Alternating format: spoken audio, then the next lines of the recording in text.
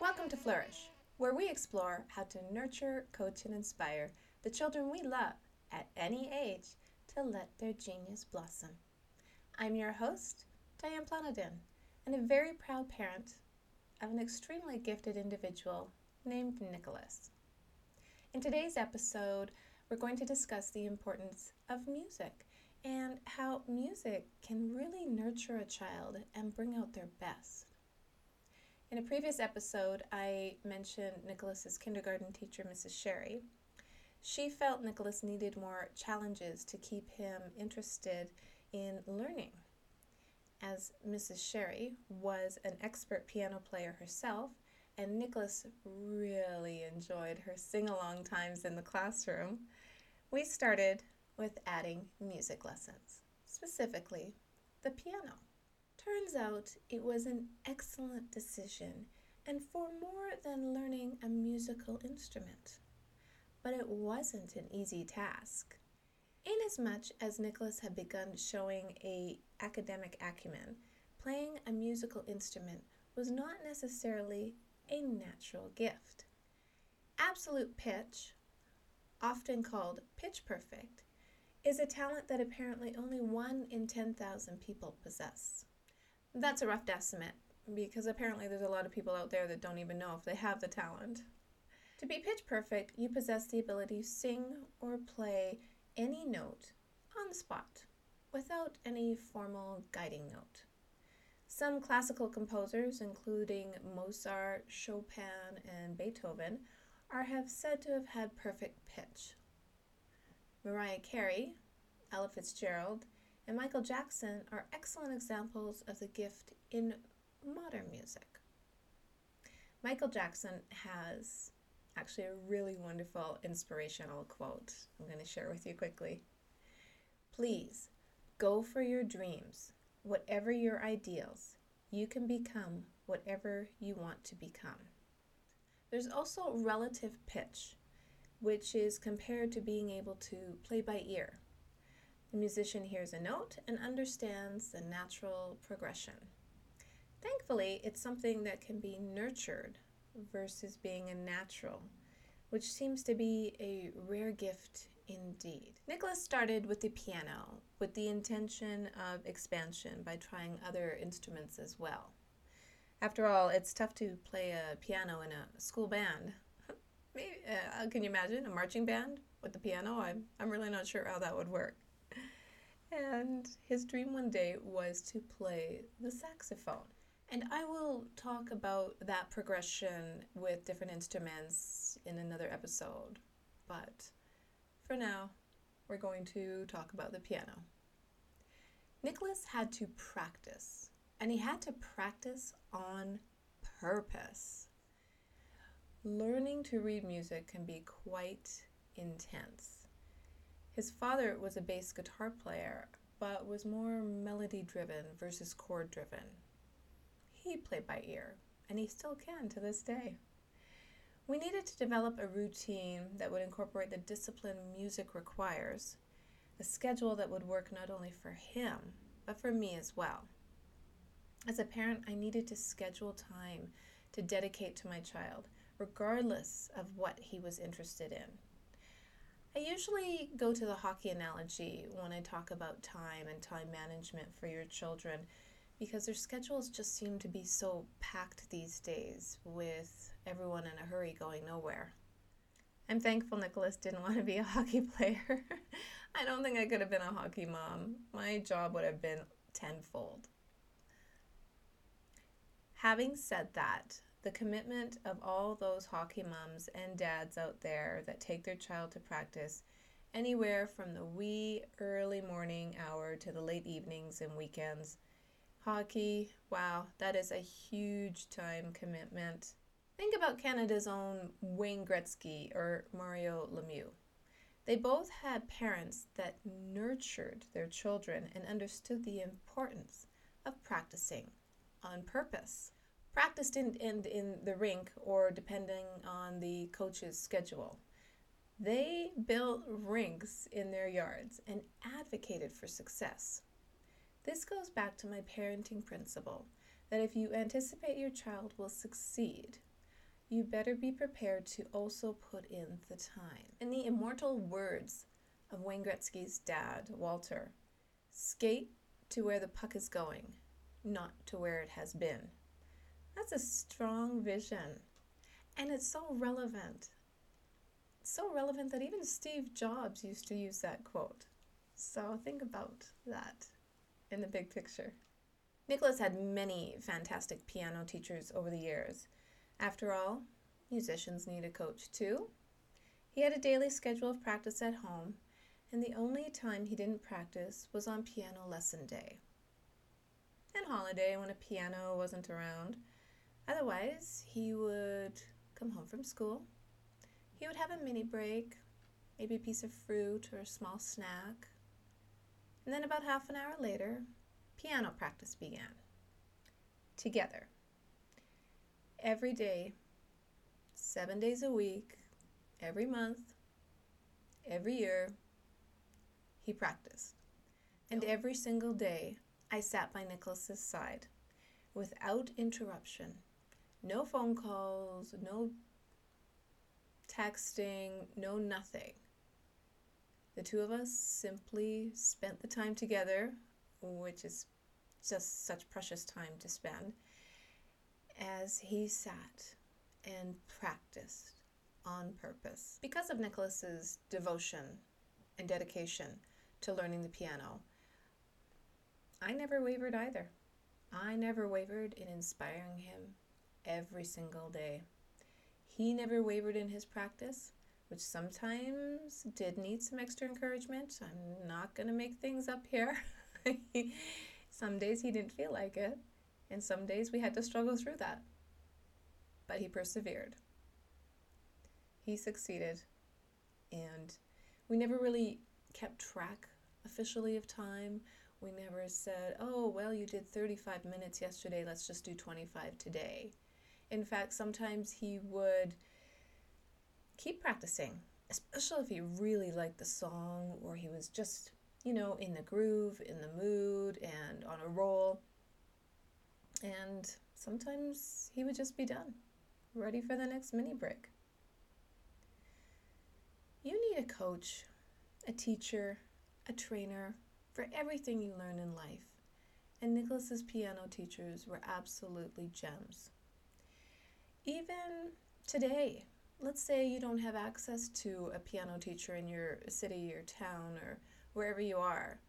Maybe you have access to the internet. You can Google or watch a YouTube channel and learn how to play.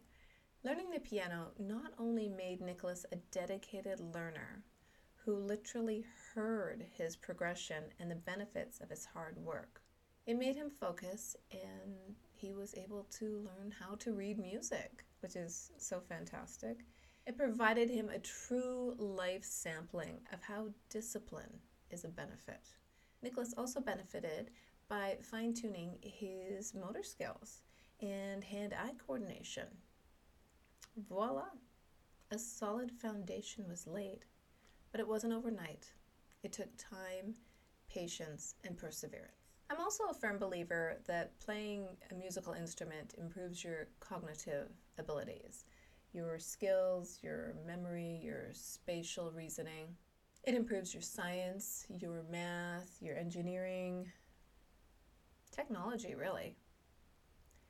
So why not encourage more creativity in the form of music at home, in the classroom, in the car?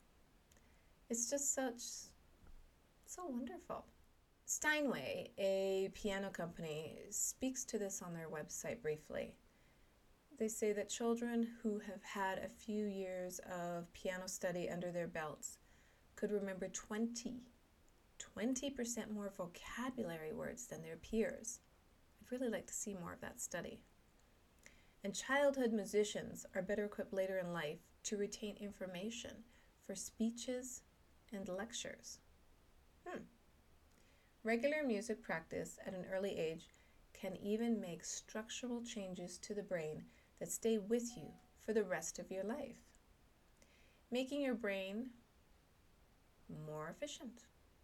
I would love to see a study that compared the 30 million word age gap that I spoke of in the episode called Talk Like an Adult, to see if the children from a lower economic family who played an instrument performed better than expected. Little thought thrown out to the universe there. If somebody's doing that study, please let me know. In preparing for today's episode, I read quite a bit of material on the benefits of music and, more importantly, the correlation to math. It appears even today there is controversy in whether or not music improves math skills and vice versa. So I would think anything you do to improve cognitive ability spills over to other areas. Perhaps a universal example of this would be Leonardo da Vinci. He used to say, learning never exhausts the mind. Quite simply put, and a brilliant mind he was. I read articles by Dr. Francis Rauscher and Sean Hinton on the Mozart effect. I did not listen to Baby Einstein. I'm pretty sure no one can guarantee a child will be smarter simply by listening to a CD. I read Anderson Erickson's and Robert Poole's book called Peak. It discusses various research on how all of us can achieve extraordinary things, and they actually get into a little bit of debate in that book about Malcolm Gladwell's outliers thoughts. So again, everyone has different ideas, everyone has different theories, and that's okay. That's great. So I'm not saying anyone's right or wrong, I'm just saying there's a lot of information out there. I would have to agree with Erickson that if anyone was taught to recognize a pitch 4 times a day for up to a year and a half, they would succeed. I would probably succeed because that's a huge time commitment. I would argue that becoming another Michael Jackson would prove far more difficult.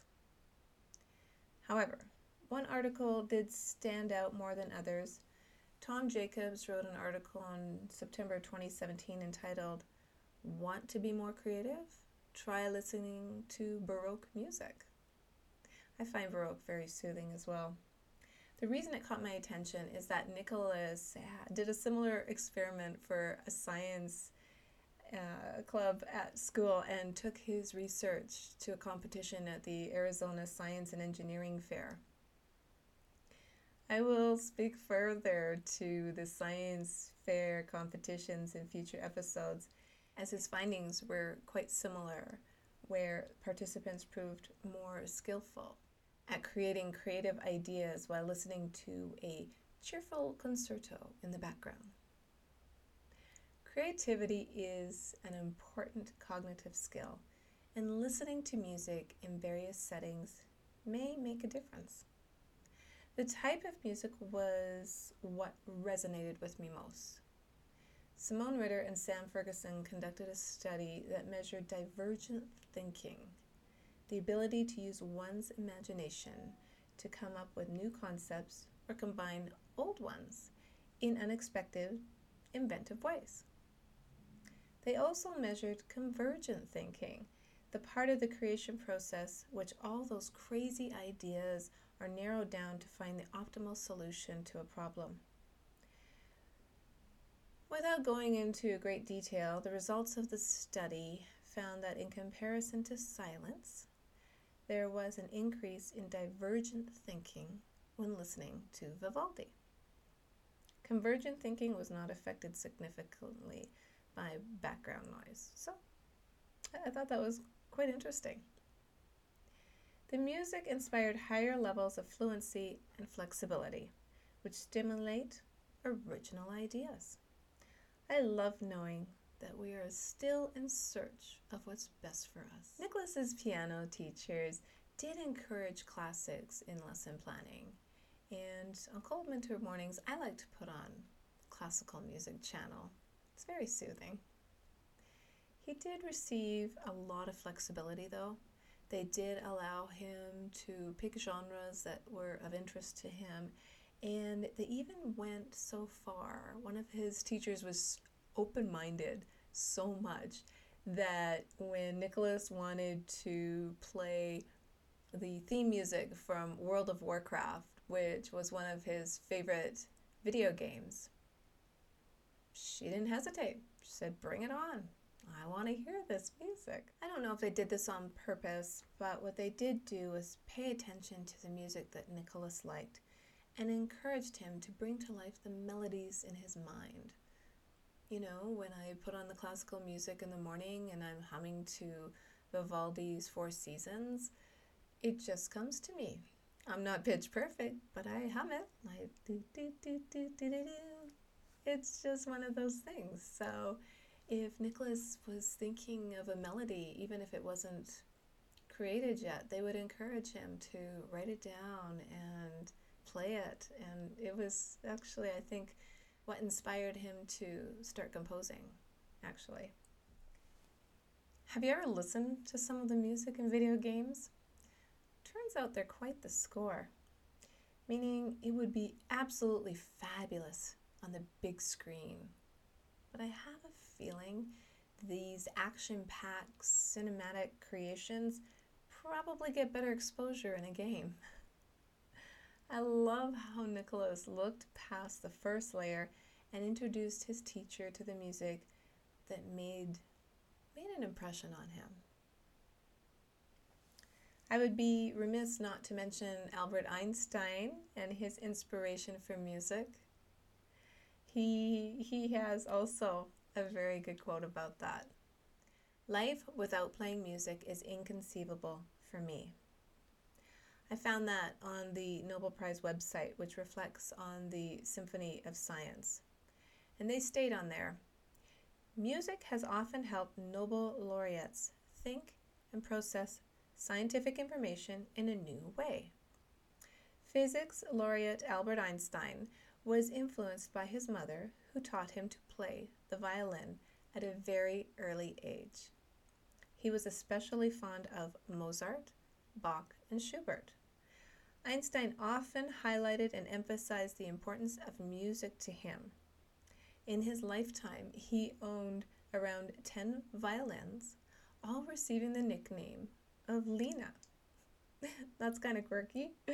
For Einstein, music worked as brainstorming technique to help him reflect on his theories and resolve difficulties he encountered. He often indicated that if he hadn't been working as a scientist, he would have become a musician. Einstein's scientific ideas were often firstly created in the shape of images and intuitions, and later converted into mathematics, logic, and words. Music helped Einstein in this thought process and helped convert the images to logic. So if music can work for Einstein and inspire his scientific research and his mathematics, and his music playing was fantastic, 10 violins, I think it can work for the rest of us too. I'm going to speak more to the importance of music in episodes because, as I mentioned earlier, Nicholas mastered a few instruments and found a kindred spirit in composition. So thank you, Nicholas, for the music, for the show. It's pitch perfect. Good, better, best. Never let it rest. Till your good is better and your better is best. That's a quote attributed to Saint Jerome, of which I've heard quoted numerous times over the year. And I think it's quite relevant today for today's show, especially making the commitment to learning a musical instrument. But it's also relevant to doing anything. If you want to be the best swimmer in the universe, just say that. If you want to be the best parent you can be, it helps. Teachers, anybody, whatever your goal. It's a nice little phrase to keep in your mind. So thank you, my friends, for listening. I really appreciate you spending your time with me today. If you'd like to sponsor the show, support us, please visit the Flourish.mom website and click on the Patreon link. I could really use some subscribers and some feedback as well. I need YouTube subscribers desperately in order to get my own channel name, which would be so nice. We are all born with a gift. We're all born with purpose. Life's journey is to hone and develop that gift as purpose changes within. Live well, my friends. I'll see you next week.